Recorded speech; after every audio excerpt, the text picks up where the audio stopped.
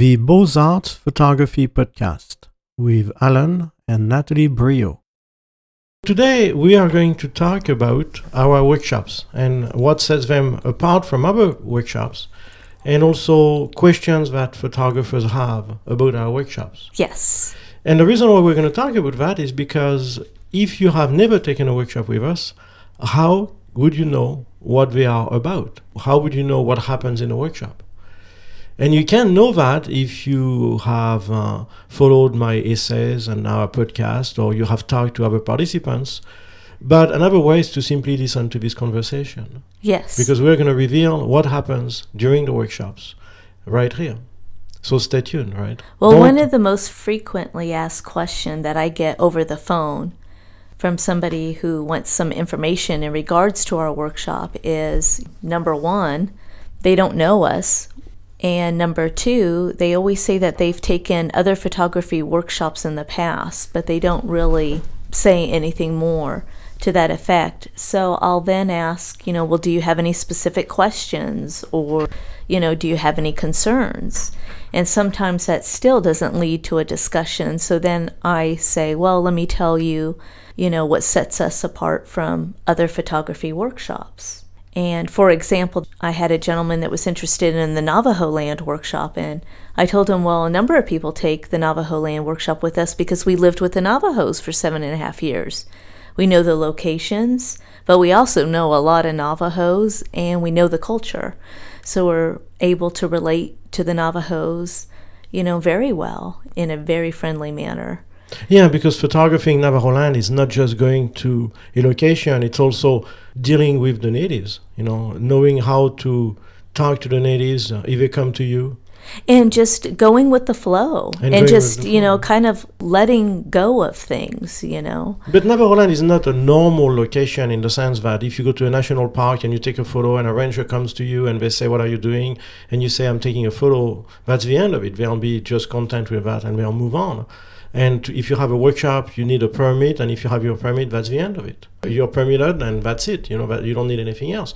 On the reservation, if a local resident comes to talk to you and you show them your permit, some of them don't speak English, for one, don't read English, and if they don't like you, it doesn't matter if you have a permit. Right. If grandma does not want you on her land, grandma is not going to be concerned about whether or not you have a permit. For her, it's totally useless. Mm-hmm. It's like you have nothing, They look at you as a person, and knowing the culture, knowing how to talk to them, knowing how to handle problems, that's the key, very often, to getting the shot. Oh, yeah. And also just, how they feel about you. They kind of get it by just asking you a couple of questions or trying to get a feel for you, what kind of a person you are, especially when it comes very delicately, because I've had customers ask me if they can photograph, the children that are in the traditional dress. And I always say to them, you need to ask the mother. And I noticed that one time at Spider Rock, one of the participants asked a mom if he could photograph her daughter, who was, I think, the little princess at the elementary school. So she was in her jingle dress and everything. And the mother, she looked at him just for a minute without saying anything. And then she just shook her head yes.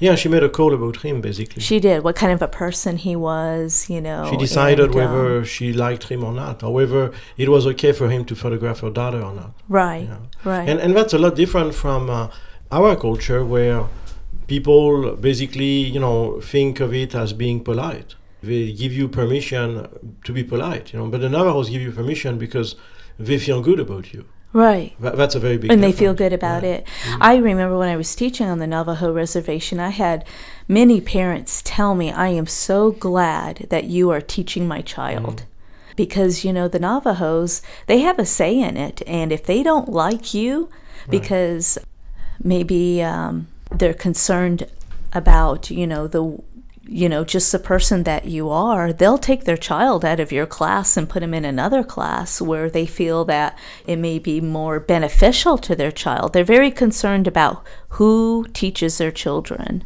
And what effect You that know. person has, what effect Whether the it's teacher has on the children. Yeah, whether it's a positive effect, you know, what kind of. I've had many parents would walk into my room, and I always displayed all of my students' work, and they were like, "Whoa," and they would say, "This room feels so good. It just feels good." Right. It's important for them. The Yeah. emotion, you know, the feeling, Right. yeah, the ambience. So the other aspect that I talk about the photography workshops is that we teach photography on the foundation of the principles and elements of art and design, you know. So I quickly explain, you know, that, for example, in Navajo land, we may talk about the color palette in the landscape. Which is very important. And also maybe get them thinking about what is their vision for their photography. Right. You know? Yeah, I often say that everybody today is a photographer, but most of these photographers don't have a vision for their work. They are just doing the same thing as other photographers. So they are basically doing duplicates of what already exists. You know? And it's an unfortunate state of affairs, but when you have millions of people studying a new medium like photography, you know, starting to practice a new medium like photography, it's inevitable. You know, there's going to be some people that know that they have to create something new and know how to do it, and then the majority are just going to do the same thing that we've seen in books and magazines and on the web. So one of the things we do is we try to get students to think about what their vision is. Right. And it's not an easy task because a lot of them have never thought about it. Right. You know, they're like, well, what do you mean I have to have a vision? And I'm like, well, I mean, do you want to do the same things that you've seen, or do you want to do something new? And, you know, they usually start scratching their heads and wondering exactly what that means, you know. Well, on the last workshop that we did, the Southern Arizona workshop, I remember during the print review, there was a discussion on how some people felt that Joshua Tree National Park was very difficult to photograph, but then others really excelled. And you had a discussion about Joshua Tree as a nondescript landscape, and that you really have to bring more of yourself into the image and not depend on the mittens of Monument Valley being right there and doing it for you, basically. Yeah, some locations you can create a good photograph simply because you're there and you have a camera and you press the shutter. And that would be Monument Valley, for example, where to take a bad photo of Monument Valley, you have to basically point the camera towards the ground or not have a camera, you know, because it's really hard not to take a stunning photograph. However, the real problem then becomes how to take a stunning photograph of Monument Valley, because you have to do something new, and there's been so much done that it's challenging, you know. So you have to really work at it. There are other locations like Joshua Tree, which you just mentioned, where there's nothing that captures your attention, really. Everything is pretty much the same all over. And you have to really work the composition, work the scene, walk a lot, you know, look for things, and create a composition from scratch, basically. Right. And I think the reason that topic came up is because we were photographing the Sonoran Desert. So they were trying to organize the sororos in the landscape with the prickly pear, with the jumping cholla, and everything. And I think that's when someone in the workshop said, well, this reminds me of Joshua Tree, you know, the Sonoran Desert, where you got to organize all of this chaos and all of these plants and try to get a great shot of a sororo that nobody's seen before. Yeah, it's very similar. Joshua Tree National Park and the Sonoran Desert, or Sonoran, basically Saguaro National Park, they are very similar. They are very nondescript. And even though Saguaro is impressive, large, has some beautiful shapes, it's difficult to take an interesting photograph of it. One that's not a cliche, one that's not a postcard, you know. And it's a little bit the same with Joshua Trees. They're impressive, they are graphic, they are to some extent photogenic, but they are just one tree, you know. It's not like Monument Valley, you know, which is 500 feet high and, you know, miles and miles, you know, there's 25 miles of distance between Monument Valley and the overlook and the background, you know. Here you have one tree, you're 10 feet away from it, and that's it, you know. Right. What are you going to do with it? Well, you have to be creative, you know. And that really are locations that ask more work on the part of the photographer than a location like Monument Valley, you know. And if you're just starting photography, in many ways, it's more rewarding to go to locations like Navajo land that are relatively easy to photograph, because you can focus on the light, you can focus on the time of day, you can focus on, you know, what lens you're going to use, you know, all of these things, while if you go and you start with a location like Joshua Tree or the Sonoran Desert, you're going to have to focus on all of that plus create a composition from scratch, which is very difficult. And locations like Joshua Tree or the Sonoran Desert are locations that we usually recommend to experienced photographers, people that have been on our workshops for a long time. Yes. And not to beginners. Because beginners are mostly going to be, frustrated, and they are going to look at us and say, well, I can't get a good shot. And when that happens, I tell them, what do you mean you can't get a good shot? Look at me, I just did, I got quite a few good shots. So they realize that it can be done, but they don't know how, and they get frustrated and sometimes get discouraged, because of the difficulty of the task. And so we actually recommend to go to locations that are easier to photograph, like Navarro Land, Antelope Canyon, things like that. There's a few others, of course, there's quite a few. And not to locations that are nondescript, because they are going to require skills that they don't already have. Right.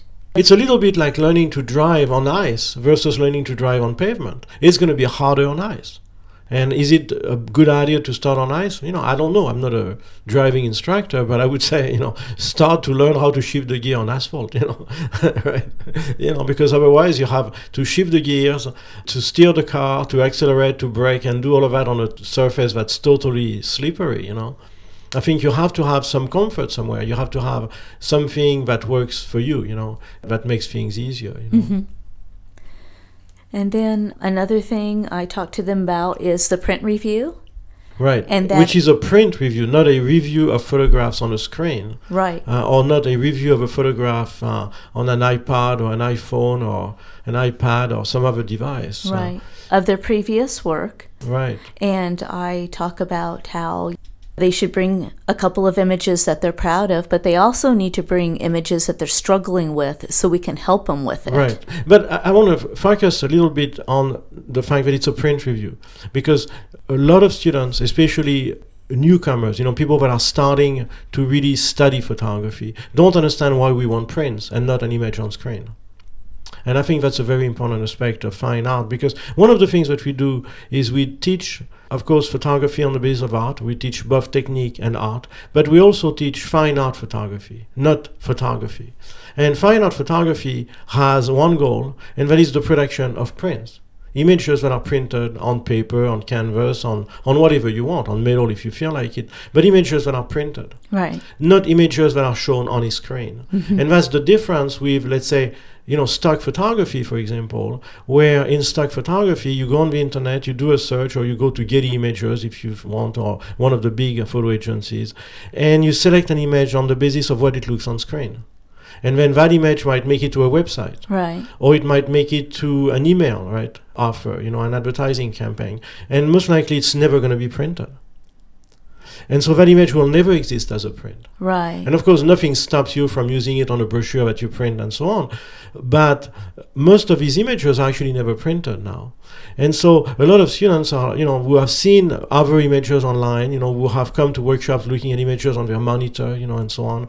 We may have shared images on their monitor with one another. We may have a portfolio of their work on their iPhone, on iPad, are now asked to make a print, and they look at us and they're like, but why, right? And so we have to explain why.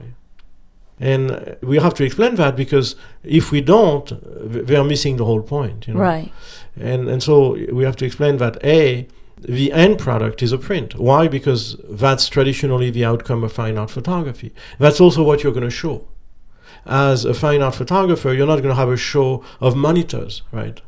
You're going to have a show of prints that are going to either be framed or mounted or stretched on canvas, but they're going to be printed on a surface and hung on the walls or on a gallery. That's also what you're going to sell if you sell your work, or give away if you give it away, or hold on for yourself if you decide to not sell it or not give it. We also have the problem of people not understanding that there is a difference between what we see on a screen, on a monitor, and what we have on a print. That it's not just a matter of pressing print and having what's on the screen translate into a beautiful image on paper. Right. There are a lot of skills required to convert a screen image into a print, a fine art print. And that it's a field in itself that you have to study, the art of printing, basically. That's something that for a lot of new students is surprising, Yes.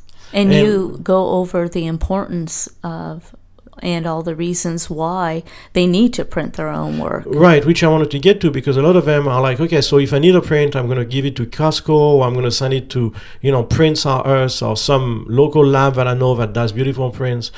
And I tell them, I say, no, I want you to make your own prints. I mean, if you have no way of making your own prints, by all means, get something printed somehow, Costco, Prints R Us, your local lab, whatever. But as soon as possible, learn how to make your own prints and get your own printer and make your prints yourself. That brings up the question, usually, as to why, right? Yes. And my answer is always the same. How would you like to buy a print by Ansel Adams that was not printed by Ansel Adams, right? And of course, you can replace Ansel Adams by your favorite photographer, whoever that might be. Right. And by extension, it also applies to painting. How would you like to buy a Picasso that was not painted by Picasso? Right. Or how would you like to buy a Vlaminck or De Chirico that was not painted by Vlaminck or De Chirico?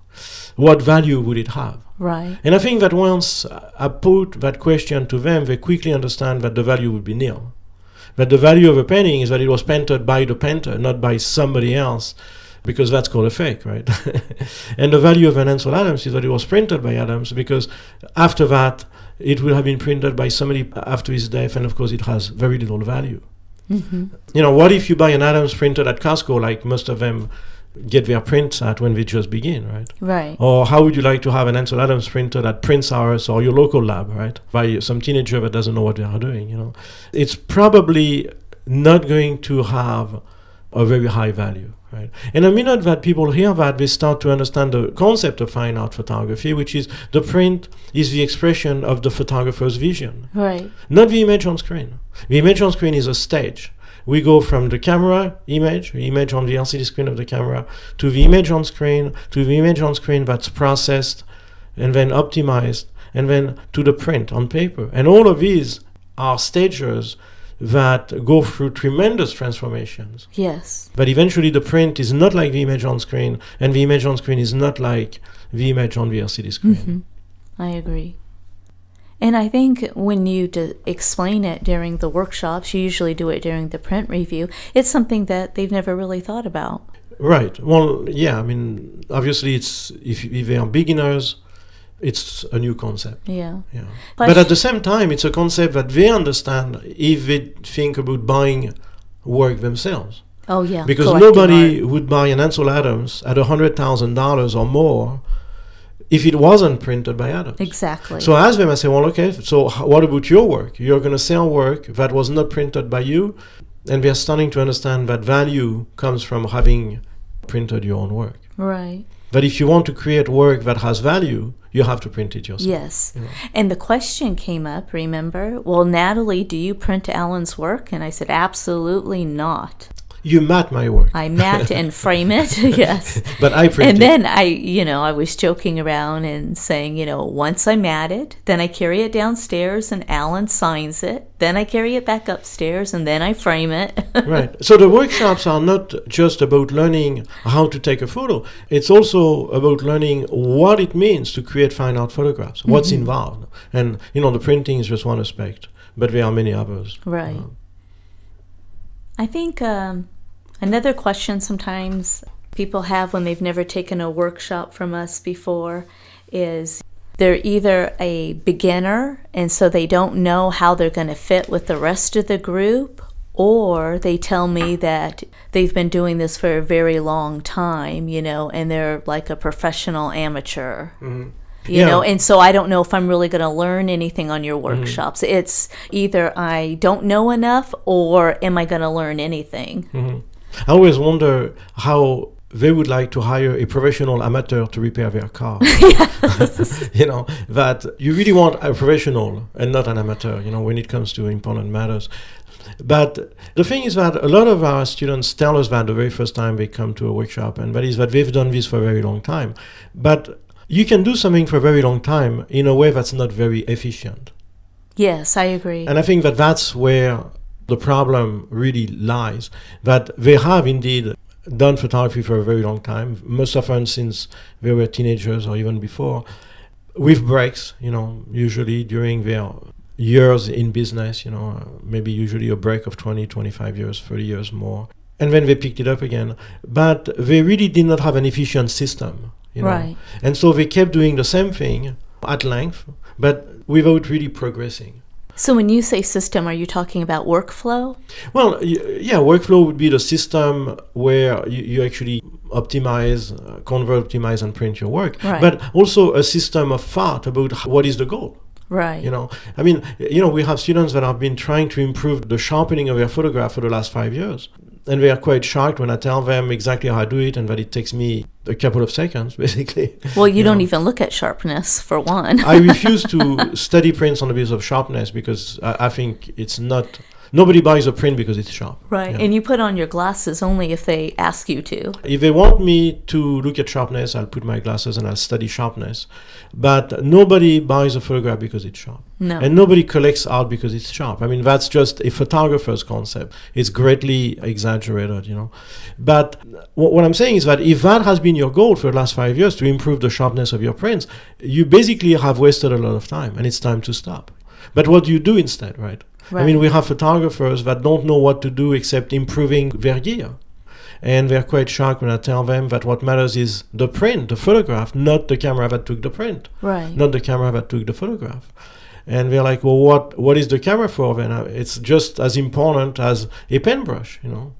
You have to have a pen brush to make a painting. I mean, or you can use a palette knife, you know, or you can use your finger, but you have to have a means of applying the pen to the canvas.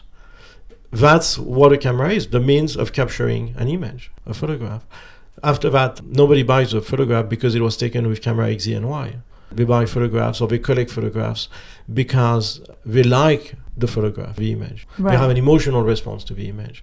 And so that brings the question, what am I going to do if I'm not going to work on sharpness, if I don't have to figure out which one is the best camera, you know?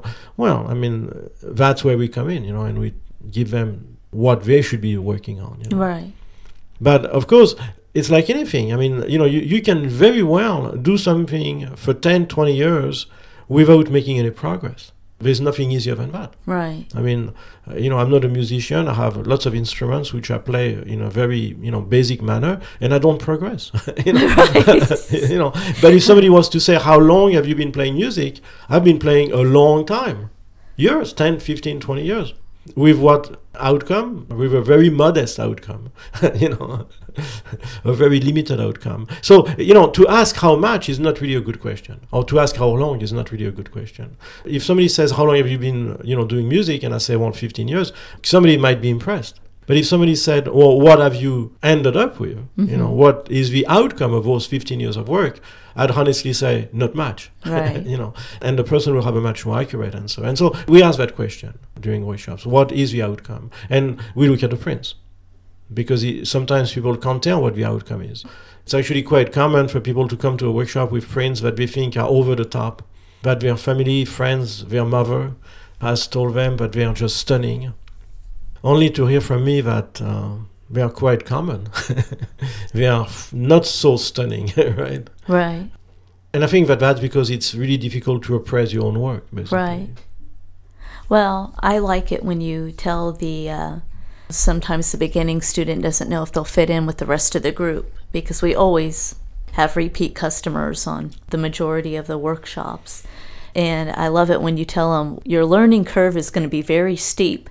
But the good thing is that you haven't developed many bad habits yet, so you won't have to go back and break any. It's just a matter of you're going to be learning a lot, and you may be overwhelmed with all the knowledge that you learn in the next 5 days. But when you get home and, you know, as it starts to soak in and you start to work on your images, you'll be fine. But you may be overwhelmed in the beginning. And then those that have been working on the photography for quite a while and are working on projects and stuff, how they still have changes. They may be small changes, but they're small changes. They don't have such a steep curve. Well, they are smaller and smaller as you become more experienced, but they're also more and more significant. Yes, they because are. In the beginning, if somebody has been focusing on, to go back with the same concept, sharpening for the last 5 years, and you told them, you're done, let it go, it's good, right? This is how you sharpen, let's move on. that person is immediately going to make major advances, once they do what we tell them, in the direction of creating fine art, right? Because fine art is not a sharp image. Fine art is an emotionally significant image. Right. A photograph that has an emotional impact on the viewer. They're immediately going to make major strides forward. But those major strides are going to lead to a base where the majority of fine art photographers are. That is, if you look at fine art photography as a whole, you have to have that base to even be considered a fine art photographer. Right. So they have made major strides, major progress as far as they're concerned, but they are no farther than the vast majority of fine art photographers. From then on, if they want to really go farther, they have to work on their own vision, on expressing their own vision. And that's going to be a slower progress, but those strides are going to be much more significant because most photographers never get there. Right. So they are going to become part of a smaller and smaller and smaller group of photographers whose work can be recognized instantaneously, as opposed to getting comments on your work that are like, your work is almost as good as, or makes me think of the work of, right? They're going to hear things like, when I see one of your photographs, I immediately know it's one of yours. And that we're going to hear from people that have never met them before, right? Because to hear that from your friends, that's really a misconception because they know you, right? And so they know what you like. But somebody that doesn't know you, that just looks at your images and can say, okay, I know it's one of yours because, right, of this and this and this, that's an achievement. Right. And that's an achievement that can only happen once you reach that base, that I talked about, where you're now creating fine art photographs. What is the common thread throughout your work? What brings their work together? Right. Which, of course, is not as easy as finding whether it's sharp or not. Mm-hmm. It takes more experience. Right. Yeah. The other question I have in regards is carpooling. Some like to carpool, and I explained that, I always go over that during orientation. And I explained to them, that we always have a really good group of customers, which we do. They're very friendly, and I said some of them, they love to carpool because they can chit-chat while we drive from one location to another. And for this last gentleman that I talked to on the phone just a few days ago, that was really important to him, that the group was a friendly group. Maybe he went to workshops where the group was not so friendly. Yeah. Because he mentioned that he had gone to other workshops and that he wasn't so enthused, right? Right. And he mentioned that I sounded very friendly on the phone, but he wasn't sure if you were friendly. And I started laughing. I was like, oh, of course he's friendly. I said, we both love what we do. I told him we were trained as teachers, and with so much information out there about both of us, it's kind of hard for me to, sometimes I'm surprised at a question like that. Well, I think that some people are going to look at the information and some may not find it or may not take the time to look at it. I mean, who knows? Right. But I think what this person was sharing is that it's important for him, and I think it's important for all participants, to be in an environment that's fun, that's comfortable, where we feel at ease, where we are surrounded by people that are like-minded, that are friendly, that are ready to help. And they're part of the group. That they feel part of the group, that there is a positive ambience, that there is goodwill. And we promote goodwill, that's very important. It's something that people do because they want to have fun, And I always tell them, if this is not fun, something's wrong. Come talk to me. Yeah, because we got to change something. We got to change that. Yeah, we got to, something's wrong, and it's not because of me. I'm trying to make it as fun as possible. It's because something else, and we'll figure that and we'll fix it. Right.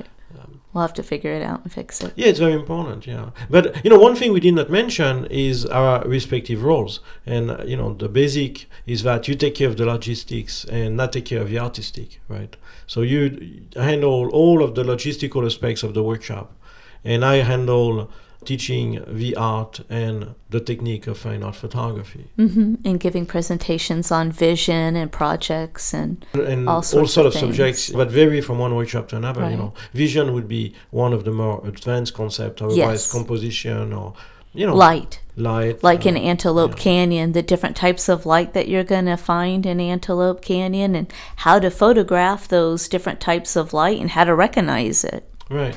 Because the goal of a workshop is not to teach you something that you couldn't learn any other way. If you really put your mind to it and you sweat and tears, you're going to figure it out. You're going to find out. But it's going to take you years. Mm-hmm. The goal of a workshop is to teach you all of that within 5 days. And what would have taken you maybe 5 years is now available to you within less than a week. I had that question, I've talked about that quite often during workshops when I was at the Beaux-Arts in Paris, where one of the students eventually one day got frustrated at basically painting and drawing all day.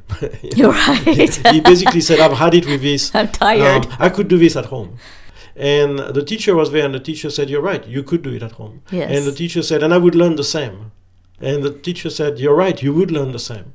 But there's just one thing. And the student, obviously we're all teenagers, was really smart and said, yeah, and what would that be? Right. And the teacher said, well, what would that be is whether or not you could actually stick to doing it every day, 5 days a week, from 9 a.m. to 5 p.m. Exactly. And the student said, I don't think so. He said, that's right. You don't think so because you won't. Yeah. Because at 18 or 20, you're not going to do that. You're not going to have the discipline. And Right. of course, we could say that the majority of our students are much older.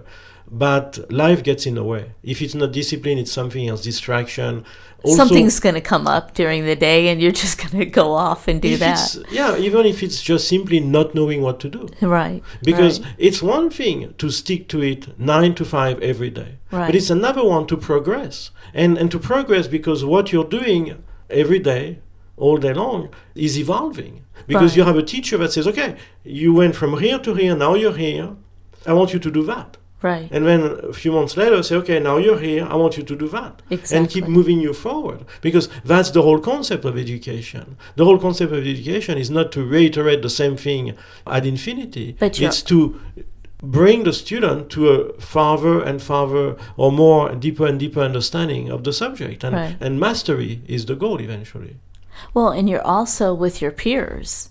You're And surrounded by people who do the same thing. And a Right. lot of times, I mean, if everybody's painting the same still life or drawing the same model or something, you're going to look at your drawings and your neighbor's drawings. You're going to walk around and look at your classmates' drawings. But like you said, you always have the instructor's input there as well. Well, it's the concept of the print review. The print review is not just a review of somebody's work, it's a review of everybody's work that everybody can listen to and look at. Oh, yeah. And so, if you have 12 participants on a workshop, you have, besides your own work, 11 other examples of work. Mm-hmm. And you're going to learn something because, of course, none of us have thought about all the things we can do. Right. And we're eventually going to see things that we've never thought of doing that are attractive to us, and that's called inspiration. It's inspiring. I know at the Beaux-Arts, even though I could have done the same thing at home, even though I don't think so, but theoretically I could. I learned a tremendous amount from watching what the other students were doing. Oh, definitely. Because they were doing things that I had never thought of doing, and they were doing them well. And guess what? If I tried to do them, which I did, I learned how to do them well. Right. And so all of a sudden you impress yourself, not because you discovered something, but because you learn from watching the others. It's a very interesting concept that actually exists in engineering just as much as in art. I was mentioning yesterday, if you look at the Formula One teams that use factory engines, right? You have Mercedes that has several teams to which they sell their engines and that are providing data on the testing of these engines. On the other hand, you have the new McLaren Honda team. McLaren has been there for a long time, but we are just starting to use the Honda engines this year. That has just their team using Honda engines and cannot benefit from the data collected by other teams the way Mercedes does. And so Mercedes is basically benefiting very much like students benefiting during a print review, which is the examples of the others. Right. And the data that brings to you. Of course, in engineering, it's data that takes the form of graphs and curves and power delivery and things like that. In art, it's more at the level of inspiration, and ideas from other students. But all in all, it's the same. Yes. You're not alone. That's what it means. Here, McLaren Honda is alone, while Mercedes has 3 other teams that are providing data, and Ferrari has 2 others. And so are they going to get ahead? Of course.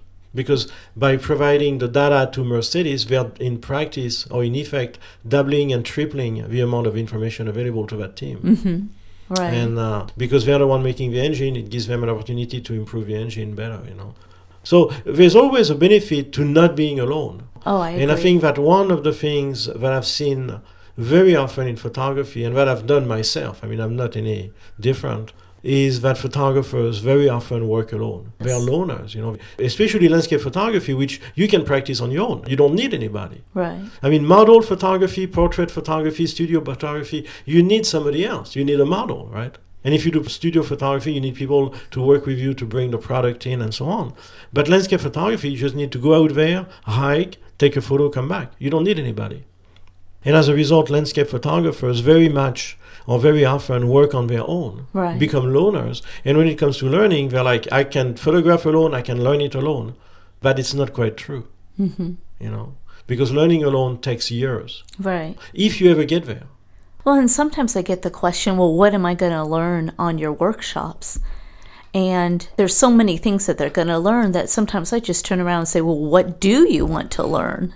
Because if I have an idea of what they want to learn, then if it doesn't go with our regular workshops where they're actually creating images and we're only focusing on field work, we're not doing any processing or anything, then I'll refer them to the summit. Or To a processing workshop. to a yeah, processing workshop, you know. No, that's a good point. The problem is people don't always know what they need to That's learn, true. I you know. agree. And if that's the case, the best is to just send us prints for review, because we won't tell you what you need to learn.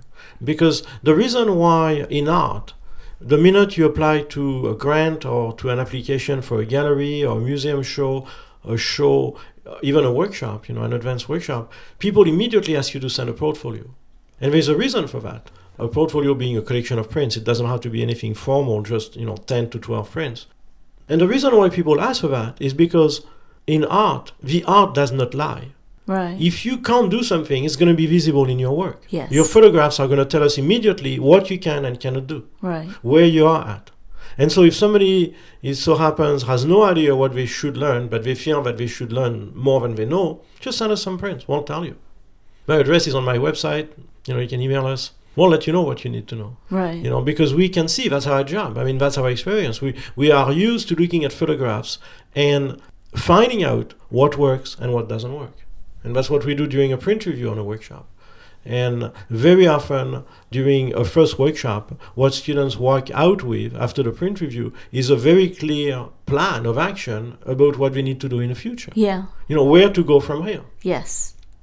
And I tell you, after the print review, once they have a couple of days to absorb what you Right. have said about their work, it gets them excited. And by the time the last day, they're actually telling you, okay, now when I leave here, I'm going to do this, I'm going to work on this, I'm going to do that. And they're excited and motivated and, you know, ready to go to the next level. Right. The question then becomes whether they're going to do it or not. And I always tell them, I can only tell you what to do. I can't do it with Right. you. We can't be behind you. I can help you do it. I can do it, you know, next to you, but I can't do it for you because I'm not you. You know, you have to do that yourself. And that is really the only catch I think that some students face, is some of them just don't do it. Well, and I think that explains why people come back to another workshop. People that It's- come back are doing what we tell them, what we recommend. Those that don't come back are not doing it. I think it's as simple as that. Right. They decided that they'd rather just keep doing what they've been doing for the last 5-10 years. And that's fine. I don't have a problem with that. Just don't call me and ask me why you're not progressing. Right, that's the only right. thing. Don't blame me, because I've told you what to do, and whether you do it or not, you know, it's your freedom. But I can't be responsible. Well, I know just in the past year, we've had a couple of students that when we saw their work again, we both looked at each other and we were like, wow, what happened? I mean, Right. And what happened is they worked hard. Oh, and they did they- what we told them. they did. And oh my gosh, it was Yeah. just tremendous. I mean, if you're at point A and you want to go to, let's say, point B, C, D, F, and so on, there's no secret. You're going to have to work. And you're going to have to work hard. Well, I think one of them said that he had your layers, adjustment layers mastery DVD, and he had it for a while. And what he said is he went back through it all over again, and then remembered the remarks that you had made on the previous Right. workshop in regards to his work. So he went back and he reworked all of those images and reprinted those images, and then started working on the images that he just finished on the workshop with you. And Right. so he said that that really helped him, was going back through the Mastery DVD. And I've noticed that a couple of them that have really jumped in their quality of prints and photography, a number of them have told me that they have gone back through the DVD a second time. And then maybe not the whole DVD, but certain aspects of it, and rewatch the videos and practice those steps again. No, there's no secret. I mean, if somebody makes a giant or a significant jump forward, it's because they've worked at it. We are here to facilitate. We are here to provide the information, the knowledge, the teaching that students need in order to go from where they are to the next step. And we're here to help them as much as we can. And we have the materials, we have the teaching tools, we have the learning tools, we have everything.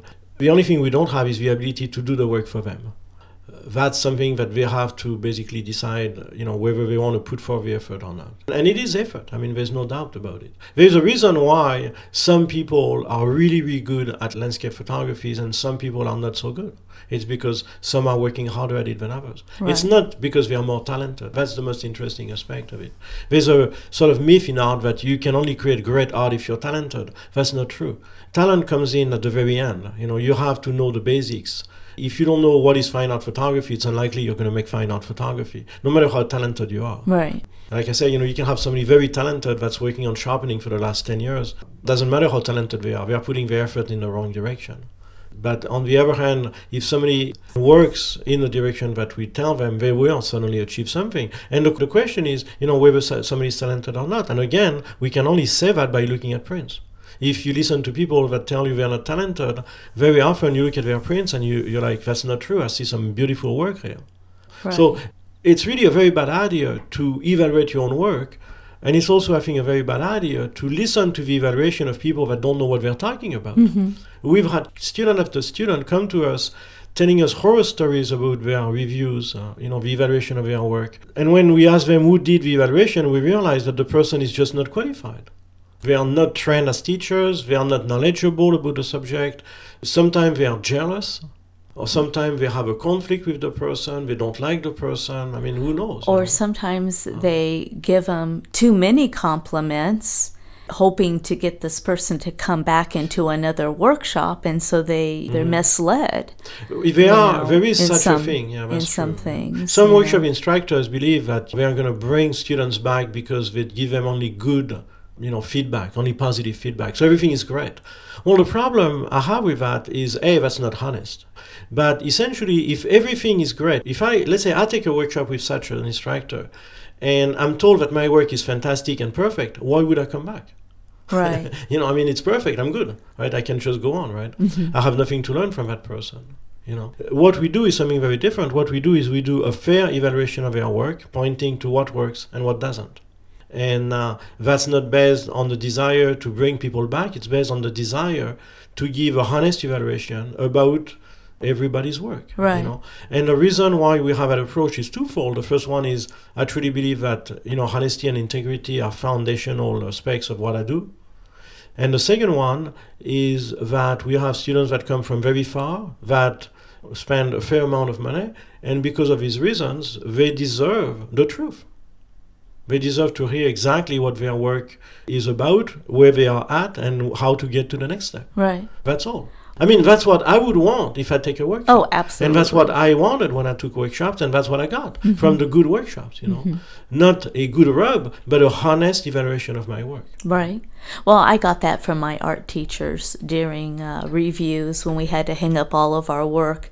And I taught the same way. My art teacher, he would go through everybody's drawing. He would always find something positive to say, something good to say, and then he would say, okay, for the next week, this is what I want you to do for the next class, not the next week, because, we saw him like every couple of days. So, for example, it's Tuesday. Okay, so on by Thursday, this is what I want to see. I want to see dot, dot, dot, dot, dot, dot. Right. And I used to do that with my students when I taught art, because I would see them every other day because we had 85-minute class periods. And I would always find something good to say about their drawings or paintings or their artwork. And then I would say, okay, now what I want you to do is work on this and this, and try not to overwhelm them. The little little things, I just let it go and focused on other things, you know what I mean? I didn't nitpicky on things for them. It's important to work on the most important things first. It is. The other little stuff, it usually falls into place once they get the other stuff down. So, there are things that are important, and you can only fix one thing at a time. Exactly, and you don't want to overwhelm them. I mean, if somebody's just starting, they can't become, world-class fine art photographers in a week, Right. There's a tremendous amount of work that needs to be done that they can't do in that much time. So obviously we have to start somewhere, and we start on the most important, Right. And then get them on the right way, and then go on from there, So I think part 2 of this series that we wanted to do is, what is the difference between the regular workshops and the little-known workshops? And we'll cover that in the next episode, I think. Because we like to keep each episode to about an hour, and we're already at 50 minutes here. Yeah, I think we should probably stop for now. So I think what we've done here, to recap a little bit, is really talk about some important aspects of our workshops.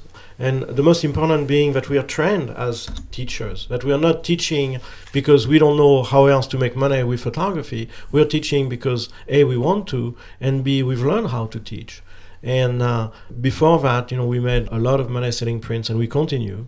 It's just that we wanted to expand into teaching because we have the time. And when I was doing the Grand Canyon show, which is where I really got started selling my work, I did not have the time to teach. No. I was selling prints all day long. Oh, yeah. And, we made a fortune, but in the process of making a fortune, we had no time to do anything else. Well, you couldn't even photograph at one point. Right. I was so successful in doing what I love that I could no longer do what I love. Yes. Yeah. Beware of that. That's a risk.